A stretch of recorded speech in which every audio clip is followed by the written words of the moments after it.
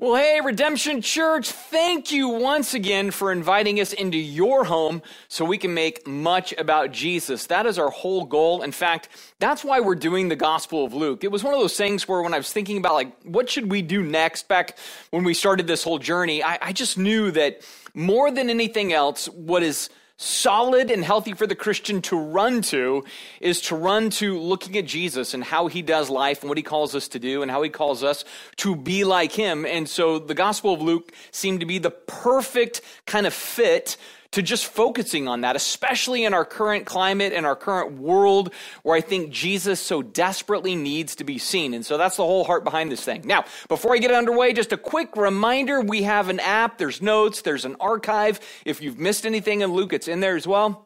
So that's the first thing. And also we have great kids content every single week.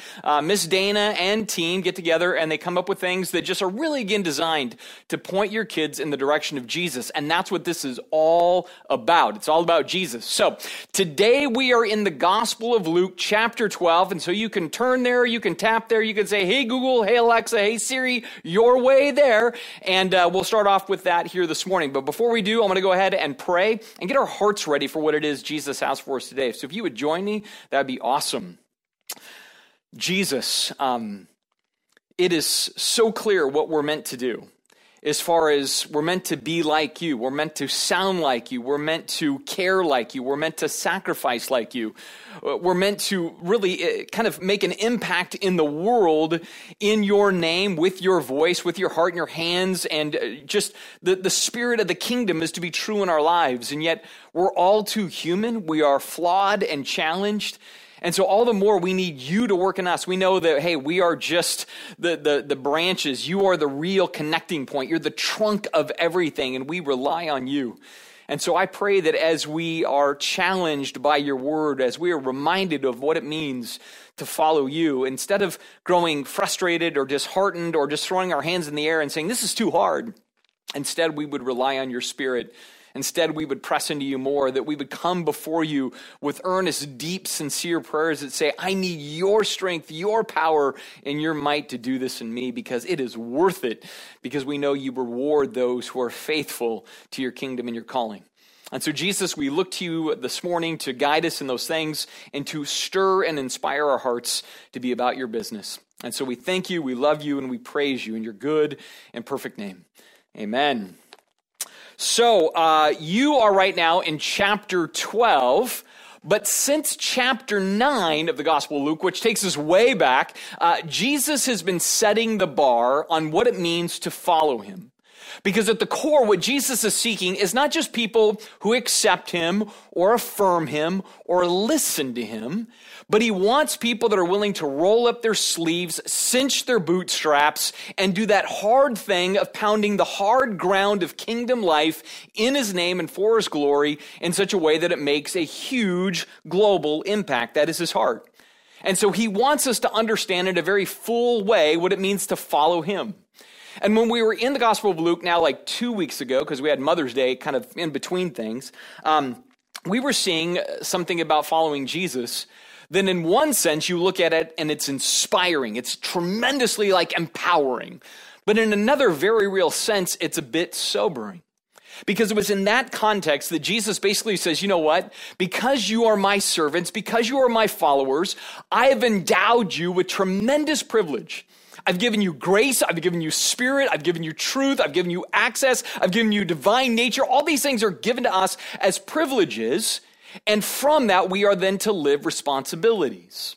And so we have gospel-rooted privilege that should have gospel-fruited responsibility. So root leads to fruit. And so Jesus is trying to drive us all in that direction and help us understand the nature of our calling for his kingdom. And then in this, he closed out that whole idea of kind of sobriety and kind of exhilaration here by reminding us of really what we're supposed to do with what he's given to us. In verse 48 of Luke chapter 12, he says, when someone has been given much, much will be required in return. And when someone has been entrusted with much, even more will be required. See, one of the things that didn't strike me as much 2 weeks ago as it did actually looking at it this week was that little tidbit there, even more will be required. See, in other words, he's given us like the seed of something to start with, but we're then to capitalize on what he's given us. He does the same thing with like the managers of the talents later in the gospel, where he's like, this one gets 1, this one gets 3, this one gets 5, whatever the numbers might be, depending on which gospel you're looking at. And then they're supposed to invest that and make more. It's like Jesus is saying, man, I've brought you into this kingdom enterprise, and I want you to capitalize to the fullest degree possible. Now, for those who live out their gospel privilege for the sake of the world, to enrich the world with the spirit and essence of the kingdom, Jesus says there's reward, right? And that's what we learned. He says, you know what? One day you will be at like the kind of eternal like awards banquet. And he's going to pull out a chair for you personally. And he's going to say, here, sit in the chair because you made me so proud. You did what I would do. You lived like I would live. You cared like I cared. Like I was gone and it seemed no different because you were just like me to the world around you. And so he's going to put on an apron and he's going to celebrate you because you served him. That was the inspiring part. But then he said there's also a sobering part. And the sobering part is there's some people that have salvation, but then they just sort of sit on their salvation.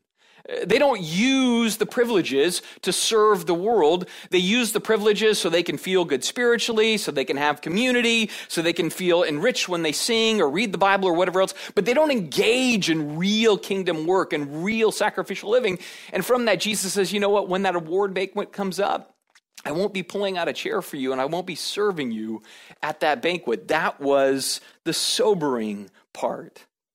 Now, here's what I want to revisit here because it's going to come into our kind of our context this morning. I want you to understand when Jesus said those things, I don't want you to jump to the conclusion that the difference between those two types of servants is the difference between heaven and hell, because that's our tendency sometimes, is to jump to that conclusion. But keep the context in mind. He's talking about his servants, right? So these are people who follow him. Some do it very faithfully, some do it unfaithfully or non-faithfully, but they're still his servants. They're still his kids. They're still saved. And so this isn't something that we need to go, oh, am I going to heaven or hell based on if I serve or don't serve him well? That's not the context here. The context is reward or loss. It's either being celebrated or having to sit out of that particular celebration where Jesus says, good job, I was so proud of you. Thank you for representing me well. That's the context of the story here. Because what Jesus is trying to get across to his followers is that he is looking for people to be all in to his cause because he is all in to the cause. This is why way back in chapter 9, like I said, where this all starts, he's like, if anyone would follow me, deny yourself, take up your cross daily and follow me, right? So he's letting us know right up front, this is kind of the standard, but a standard to then understand reward and to enjoy reward, chiefly the reward of him saying, great job, I'm so proud of you. Right? So this is what we want to keep in mind as we continue forward, because again, he's all in, and he wants us to be all in as well. It's with this then in mind, we go into this next section in verse 49, where he says this, and this is going to be a little jarring at first, but we'll clear it out. He says, I have come to set the world on fire, and I wish it were already burning.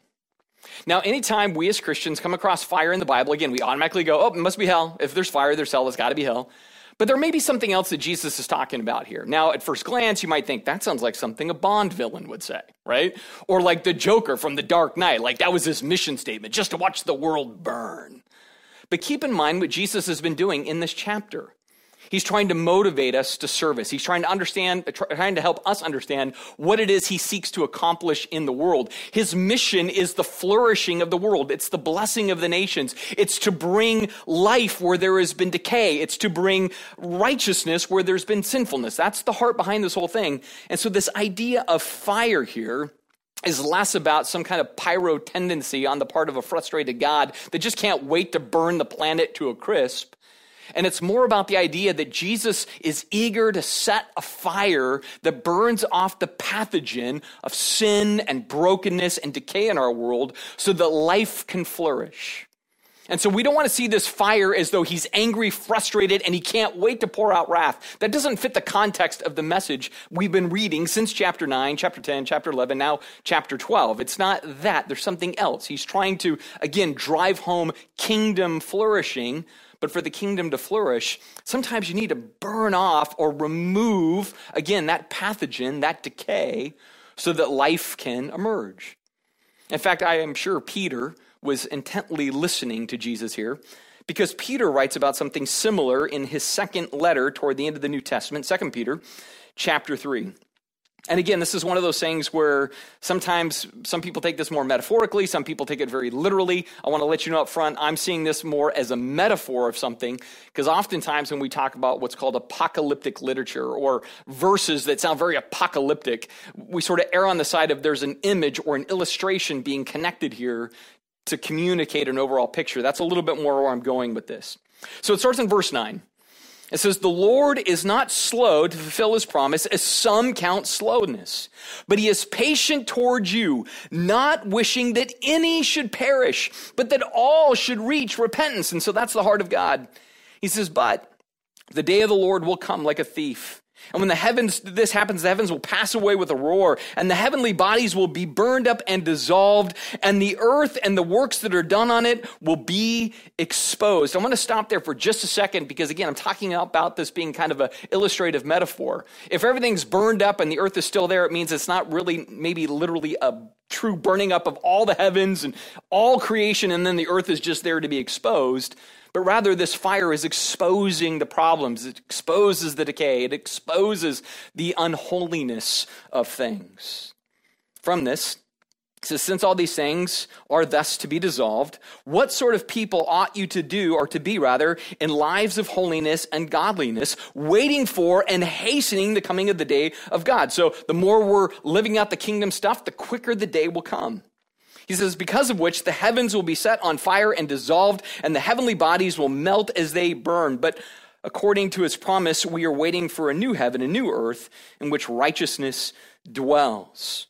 So the idea of this, however we want to look at it, is ultimately the idea of it's peeling away all the darkness. It's peeling away all the decay, all of that pathogen again, whether we call that sin, whether we call that rebellion, whether we call that just turning our back on God, whatever it is, that's what Jesus wants to burn away. He wants to wipe that away so that life again can flourish. And so the imagery that Jesus is hungry for, the imagery that Peter's getting at ultimately, is the purging of hate, the purging of injustice, the purging of sin, the purging of rebellion, so that beauty and flourishing and love can spring forth.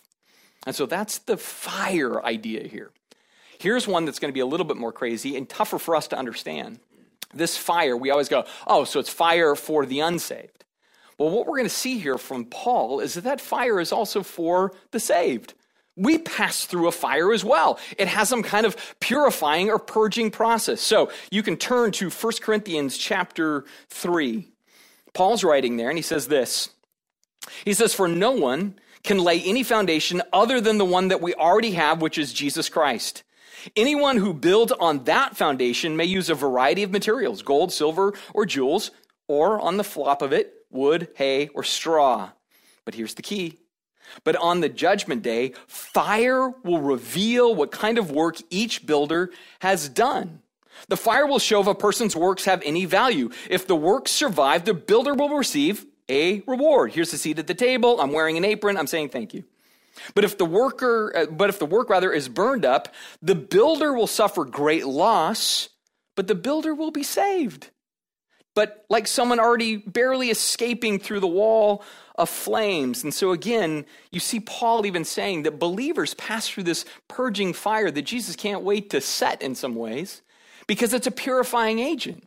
And some will sit and be celebrated, and some will miss out on sitting and being celebrated, but they're in. Right? So I just want to kind of give us a sense of this is the fire that Jesus can't wait to set. It's not out of anger, frustration, and wrathfulness, like he just can't wait to get this thing done, but rather it's like, no, I want to see the flourishing come that I've come to set forth and to do, and so I can't wait for that to get lit.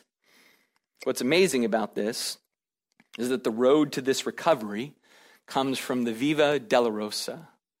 It's that road that goes through Jerusalem, out the city gate, and up to Golgotha. In other words, the road to this is the cross.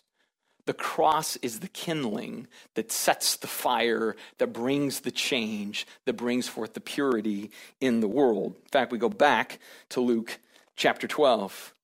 After having said, hey, there's a fire, I can't wait to set it, he says in verse 50, I have a terrible baptism of suffering ahead of me, and I am under heavy burden until it is accomplished. I was looking at this week, and I was like, this is such a weird mixing of metaphors, right? I mean, just think about it for a minute. Jesus says, I can't wait to light a fire. And then we go, great, how are you going to light it? And he says, through the baptism of water. I'm going to light a fire with water. Again, these are images. They're illustrations of something. And I think it's amazing because, here's the deal. You can light water on fire. You can do that. You can either break out the hydrogen and oxygen, and both of those will light up, or you can throw gasoline on top of water. You can have a fire on top. But you cannot light a fire with water. Water cannot start up a fire. It's impossible. It doesn't happen. It's upside down and backwards from the way that we experience life. But I love the fact that Jesus couples these metaphors together because in some ways, it kind of reveals everything he's been saying about his kingdom up to this point. His kingdom works in ways you don't expect. It's opposite and backwards of the ways of the world, right? So the greatest is the least, the first is the last, up is down for his kingdom. And so in his world, he's like, man, I can totally light a fire with water, right? I can start it off in a way you don't expect. I'm going to bring a revolution to the world. See, most revolutionaries would use violence to get their mission accomplished. But Jesus is upside down and backwards. And so instead, he's going to suffer violence to get his mission accomplished. So in that sense, the cross is the kindling. And so he, through taking on sin and taking up a cross and spilling the water out of his side as he is dead on the cross, all of that is the catalyst for this change, right? And so that's what Jesus is getting at, right? I'm lighting the fire that's going to change the world. It's going to clean up the mess. It's going to bless the nations. It's going to rescue the human race. Like, that's what I'm doing, and I'm eager to do it. But boy, the road to that is my own suffering, my own pain, facing the wrath of God, facing the hatred of men, and my death. So this is what's in his mind. Now, what's amazing to me about this is that you would think that such a selfless sacrifice, right? Because we can note that that's what it is, right? Where he just lays down arms, willfully gives himself away. Like, you could look at that and say, well, man, that should just be admired by people. Wouldn't everybody just appreciate somebody that has enough strength and fortitude to give themselves willingly? Wouldn't you just admire that? Well, not everybody does. In fact, the reality is even though it's a gift for the world is very divided over the gift that Jesus gives. And so no sooner does he say, I'm lighting a fire. It's lit through my own cross. It's a baptism that I'll go through. It's water that makes the world lit on fire. That he says this in verse 51. He says, do you think that I have come to bring peace on earth?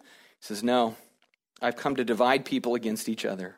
From now on, families will be split apart, 3 in favor of me and 2 against, or 2 in favor and 3 against. Father will be divided against son, and son against father. Mother against daughter, and daughter against mother. And mother-in-law against daughter-in-law, and daughter-in-law against mother-in-law. Now, here's something I want to touch on really quick, because again, I think it's very easy to kind of be walking through this passage and think, he just wants to destroy the world. He wants to set everybody against one another. This dude is just an anarchist, right? You could read it that way if you weren't thinking about where we've come from. So here's what I want us to keep in mind. The first thing is this: Jesus isn't being contradictory. And what I mean by that is we already know from Isaiah that he is the Prince of Peace. And when he was born in Luke chapters 1 and 2, that section there, we see that the angels celebrated peace on earth, goodwill toward men. And then we read the Sermon on the Mount where he says, hey, you want to know who the real sons and daughters of God are? They're the peacemakers. And we see that Jesus came to forge peace, and through the cross, he created peace. So all of his mission is about peace, peace for people and peace toward people. This is what he is about. But here's what he's getting at here. Even though his ambition, his mission in his heart is peace, not everybody wants what he's given away. Not everybody is going to welcome the gift that he offers. And what's strange about it is there's just this truth that, you know what? Not everybody likes grace. In fact, many people don't like grace. They don't like the idea that they don't earn something. They feel like, no, I want to be able to say, I did this, I accomplished this. So just the mere idea that Jesus offers grace, many people say, no, I don't want your grace. And so they're willing to divide over the issue of grace versus their own merits. Or they don't like grace because they want it for themselves, but they don't want it to have to extend it to others. And so maybe they don't like grace that way. And so they find the divide. Some don't like the Sermon on the Mount and the message that's there. Turn the other cheek, go the extra mile, right? Like all those kinds of crazy things. Love your enemy. People don't want to love their enemy. So they go, no, I'm not going to follow this Jesus guy if I have to love my enemy. So there's a divide. The greatest commandment. Love God, love your neighbor. Sometimes you're like, I don't like my neighbor. I don't want to have to like my neighbor. And so the message can divide, and the list can go on and on and on. Jesus isn't trying to intentionally be divisive. It's just his message as it is can frustrate people. His heart is not to try to frustrate them. It just can be frustrating. And so he's just owning that. The message just has a divisive type of element to it. Not that he loves that, but just it's true. The other thing, though, about this that I think is so important is that even though his message divides, we as his followers are not called to be divisive, even though the message divides. And this one's kind of important to me because it's strange. I've seen sometimes within our Christian heritage or tradition, there's almost this thing that says, hey, if I'm speaking the truth, I can do it in a way that seems kind of cold or calculated or uncaring or sharp or a little judgy or pushy. Like we're all allowed to wear these badges that say like jerkiness for Jesus because I'm speaking the truth and that's all that counts. And sometimes here's what happens in that. We're so busy trying to make this point and kind of have this sense of glee almost in being pushy in the process that instead of the message being divisive, it's the messenger that is the divisive agent. And if the messenger sounds more divisive than the message, then the messenger has failed the message. See, that's going to be the key in all of this. And so, yeah, the gospel divides. The kingdom message divides. The Sermon on the Mount, it divides. But our heart is not to be divisive messengers in that. Because Jesus has already given us our marching orders, right? Go back to chapter 10. He says, I'm sending you as what? Sheep amidst wolves. He doesn't say I'm sending you as wolves to go fight other wolves. He says, no, you're supposed to be the gentle sheep ones as you go, and I intentionally put you in the context of wolves. So you have a divisive message, but don't be a divisive person. That just takes on a wolfish spirit. Or think about when he says, as they enter a home, what did he say? When you enter the house, you say, peace be upon this house. When it comes to people that are maybe different than us, maybe they're outsiders or they're enemies, they're culturally our opposites. What did he say there? He says there was this Samaritan. He was really, really good. And this really good Samaritan gave his time, his energy, his heart to a person that disrespected him, thought he was cultural trash, right? He says, be like that good Samaritan. That's the marching order. And he said, if anything, make sure you stay away from the leaven, the hypocrisy of the Pharisees who are self-righteous. And here's the weird thing. You know what Pharisee literally means? Separators, separatists. That's what the word Pharisee means. So Jesus knows there is a message that divides, and then he knows there is a religion that divides. And religion that divides takes joy in division. See, Jesus knows his message will divide, and he is grieved over that truth. He rides into Jerusalem, as we will see, and he's weeping over the city. He knows his cross will divide, his message will divide, his kingdom will divide, how he longed to gather them as a mother gathers her chicks. That's what he says. So he's not thrilled about the division. He just knows it's there. But he grieves over that. He grieves that people reject grace and reject his gift. All the more we want to make sure, though, that we don't fall victim to saying, well, because his message divides, then we can take up the mantle of division. In fact, I'm reminded of Paul's words in Romans chapter 12. Such a good message for all of us. He says, bless those who persecute you. Don't curse them. That's so good. Don't curse them. Pray that God will bless them. That's even bigger. He says, never pay back evil with more evil. Do things in such a way that everyone can see you are honorable.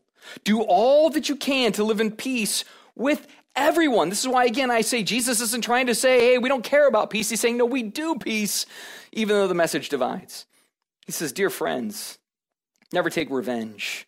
Leave that to the righteous anger of God. For the scriptures say, I will take revenge and I will pay them back, says the Lord. Instead, if your enemies are hungry, feed them. If they are thirsty, give them something to drink. In doing this, you will heap burning coals of shame on their heads. Here's our job. Don't let evil conquer you. Rather, you conquer evil by doing good. See, I just want to stress this because, again, throughout my years of pastoring, I've seen where people have taken this section of Luke and thought, this is why I'm to be a culture warrior. This is why I'm to be divisive. This is why I can say things in a snarky or cold or judgy sort of way. And I don't think that's at all what Jesus is trying to get at here. He's just saying, when I ask you to do things my way, it's going to divide, and you're going to get beat up for it sometimes. And when you do, you bless, you pray, you care, you do good. That's how you overcome these things. So the way of Jesus, it doesn't start the fight. And the way of Jesus doesn't really even end the fight, right? Like, oh, you started it, but I'm going to finish it. It doesn't work that way, right? If anything, we're to labor to see an enemy become a friend, to see a blasphemer become a believer, to see somebody who ultimately says, you know what, I don't like you. And we go, that's okay. You don't have to like me. I'm still going to love you because I'm going to overcome evil with good, kindness, love. I'm going to be like Jesus, who said, Father, forgive them. They don't even know what they're doing right now, right? That's how he gives himself away for the world, and that's how we're to give ourselves away as well. So in other words, we're to conduct our everyday lives in light of that final day, where we can't wait to see him and for him to pull up a seat with his apron on, and he says, thank you, great job, you did it. I know how hard it was. I know everything in you wanted to retaliate, fight, divide in your own humanness, but you didn't do it. Man, thank you for making much of my kingdom. Thank you for having the faith and trust in me to do the hard thing and to live upside down and backwards. See, that's the thing he rewards. And for us as believers, because we've seen his signs, so to speak, in other words, we look at the word, we see what he did, we believe it. Because we see his words in his message and we believe it, right? Because of that, because we believe that he has lit a fire that purifies and purges the world in such a way that flourishing can come again. Man, we want to be all in on this, right? Then we want to really live our lives according to what it is he challenges us to do. And that's the point that Jesus seeks to make. And so as he closes out this section, he implores his audience to embrace all of this, right? To kind of just grab a hold of what he's saying and to live it out. What he's been saying since chapter 9, right? He wants us to grab it and to live it out. And so he kind of ends this with two illustrations that are sort of weird sounding at first, but we're going to be able to, again, kind of piecemeal them together here really quickly. So, verse 54 says, then Jesus turned to the crowd and he said, when you see clouds beginning to form in the west, you say, here comes a shower. And you're right. And when the south wind blows, you say, today will be a scorcher. And it is. You fools. You know how to interpret the weather signs of the earth and the sky, but you don't know how to interpret the present time. How can you decide for yourselves what is right? When you're on your way to court with your accuser, try to settle the matter before you get there. Otherwise, your accuser may drag you before the judge, who will hand you over to the officer, who will throw you into prison. And if that happens, you won't be free again until you've paid the very last penny. Here's what Jesus is trying to say to both the crowd and the critics, everybody that's there. The first thing he's saying is this. The evidence is before you, right? It's clearly before you. That's kind of that first illustration there. So the weather patterns. He's like, the proof that things are going to change is obvious. And what he's saying there to the crowd, again, critic or follower alike, is listen, you've heard my message. You've seen my miracles. You've seen everything I'm about, right? So you've experienced the inbreaking kingdom. It's undeniable. So now you have a choice. You have the forecast. This is what's coming, whether you like it or not. The kingdom will displace all the kingdoms of the world. So you really have to think about what you're doing here. That's kind of the second illustration that he uses, which is because the kingdom's coming and the evidence is in, you want to make sure you're on the right side of history when it all comes down, right? Matter of fact, in that illustration, what he's trying to say is ultimately God is going to be your accuser and your judge, right? And then in that, there's going to be an airtight case. And all the evidence about your life is not going to be tampered with. It's going to be clear evidence for everybody to see. It's just going to be there. And the evidence will be clear that you are guilty of the crime of not following God, not buying into his kingdom, not embracing his message, whatever it is. And so what Jesus is saying is before that day comes, you want to settle with your accuser. You want to settle with God. You want to take these signs and you want to embrace the fact that I am the Messiah. I am bringing the kingdom. You want to follow me and it's going to go better with you. That's the heart behind all of what he is getting at there at the end. Make sure you turn to the one who can make you right before you're proven wrong. And so Jesus has been super sober in this whole thing. And he's drawing a line in the sand of life. In that sense, it's very simple. On one side are his ways, and on the other side are our ways. On one side is seeking first the kingdom and its righteousness, and on the other side, it's seeking my liberty and my earthliness. And so Jesus is always trying to just take us to that binary place, not because he's trying to be mean, but because he wants us to thrive. He wants us to have abundant life. And he knows that abundance is found not in us doing our own thing, but abundance is really found in us doing his thing. Let's go ahead and pray together. Jesus, you have some challenging words for all of us in these last few weeks in the Gospel of Luke. Like you're just bringing it to a point. And again, I know that all of that is still bathed in your grace. And even as we were looking at this morning, that so much of this is not about, hey, be afraid of hell versus heaven, but rather it's kind of be afraid of even disappointing you because we squandered life for ourselves more than your kingdom. And even in that, it's more of a motivator to say, hey, there was so much more blessing for you in doing it this way, so much more reward and joy in doing it this way. And I pray that that's how we face it. I pray that we are not motivated by just stark terror, but rather we're motivated by the fact that that idea of you looking us in the eye and embracing us and saying, thank you, you really believed me. You really actually thought that what I said in the Sermon on the Mount would change the world. Thank you. You had true trust. I pray that that's where our hearts would long. I pray we would long for you and long to hear that from you, and that would shape the rest of our lives. So we thank you, Jesus. We need you, and we praise you in your name. Amen.